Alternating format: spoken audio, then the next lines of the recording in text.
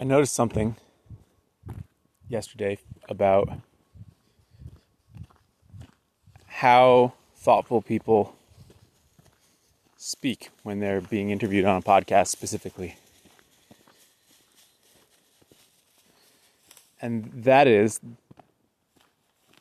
that they pause if they're asked a question.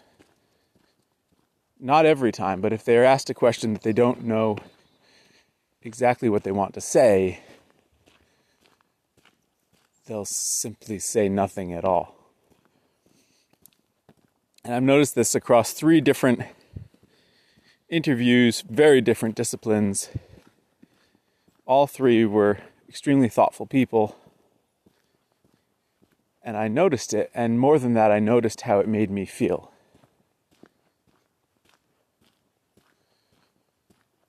When someone pauses before answering, I got the sense that they were actually thinking. That they were pausing because it was a unique question that they didn't have a tried and true answer to, and they were taking a moment to gather their thoughts. That in turn vastly increased my sense of trust in that person. But I'd never really thought about it until I heard these 3 interviews in quick succession one day, where I noticed that all 3 of them were doing this. And it's not that each of these people was always slow and measured in what they said.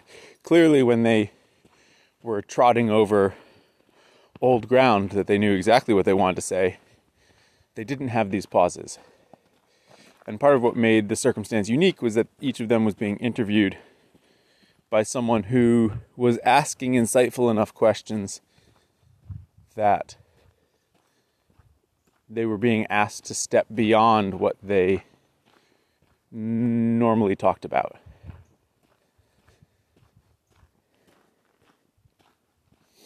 I'm thinking about this selfishly because I just got asked to be on another podcast. I've been on a handful over the last couple of years. But I just got asked if I would do an interview on another podcast, so I'm thinking a lot about how I want to speak publicly. Been listening back to my own podcast here and thinking about what I do with my voice and how I use it, and what's the difference between saying something that you've said before and saying something new. There's a risk when you say something new that it won't come out particularly great. But there's also a risk when you say something that you've said that is polished really well, that it will come out too polished. And we can totally tell that. That's why you can tell when someone's reading something out loud instead of speaking extemporaneously. You can tell that they're doing that. There's no way that you can read something out loud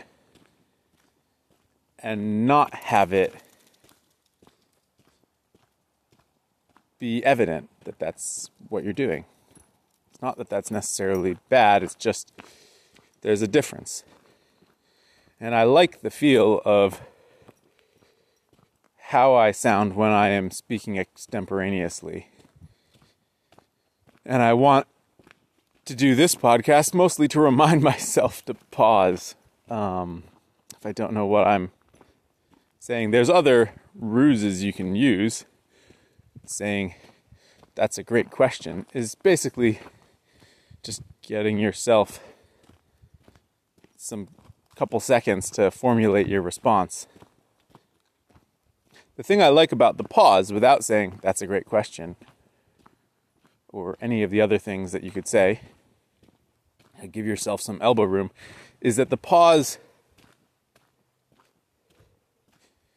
indicates a level of comfort with just being still. And a level of comfort with actually thinking about things. And perhaps thinking new things based on what the question was. It indicates an open-mindedness to the situation that I think it's hard to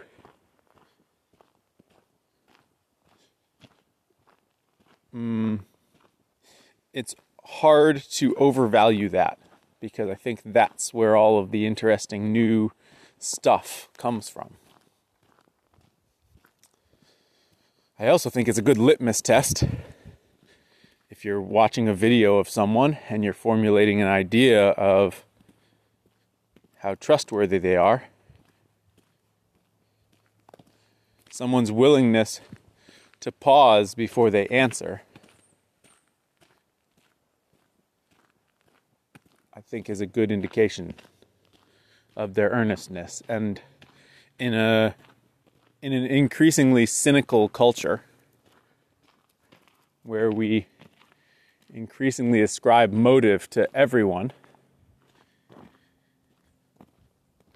and not in a good way, I think earnestness is in short supply and increasingly valuable as something we should seek out.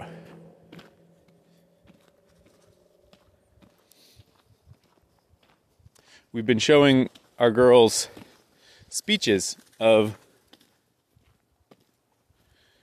different, I guess they're basically all politicians. And, well, no, one was Greta Thunberg. We've been showing the girls speeches because I forget why. Oh, I put on John Meacham's fantastic podcast called It Was Said, that's about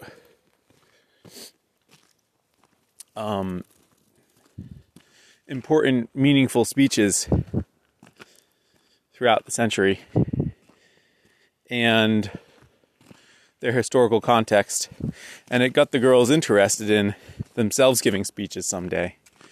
And so we've been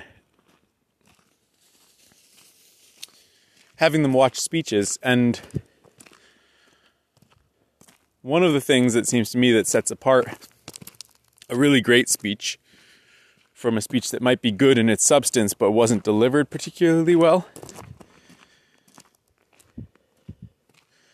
is the speech maker's willingness to let there be long pauses. Pauses that are unnaturally long if you were simply talking.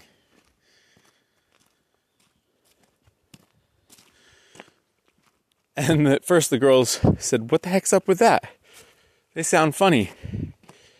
But there's something about a speech where you're trying to get into someone's heart and mind without them reading it, where they just need to hear it and absorb it. You have to slow the pace down so that the weight of the things you're saying have time to be felt. Otherwise, you don't give time to them and you just move on.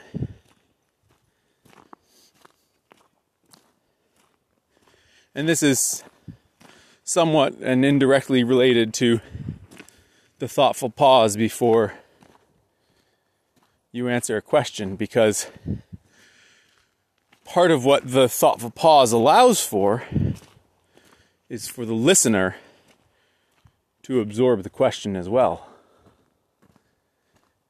and really think on it. Because if you answer a thoughtful question with a swift response that's designed to give you air cover until you actually come up with what you are trying to say, you hijack the listener's ability to give some thought to it as well. Because then instead of giving thought to it, they're listening to you put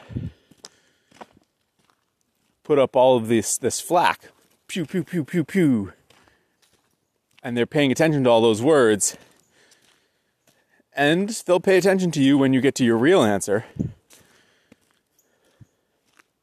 but you've distracted them from thinking about the question in the first place. It takes courage to answer a question with silence for a minute. I don't think I'm necessarily good at it. I can't think of a time when I've done it particularly well. I actually haven't gone back and listened to the podcasts I've been on. But it's something I want to try in this next go round. And we'll see how I do. Hopefully it will be better listening, in part because it's more interactive. The listener can do some thinking themselves, and hopefully it will be better listening because I will do some new and hopefully better thinking myself. My friend Dan Bunting told me early on in the making of this podcast that sometimes he feels like I'm fumbling my way towards an answer, or not an answer, an ending point in the podcast, and then I find it, and sometimes I go past it, and sometimes I can stick the landing like a gymnast. And I just wanted to point out that right there was the landing. I think I'm getting better at seeing them, and perhaps better at sticking them. Second ending. Talk tomorrow, guys. Bye.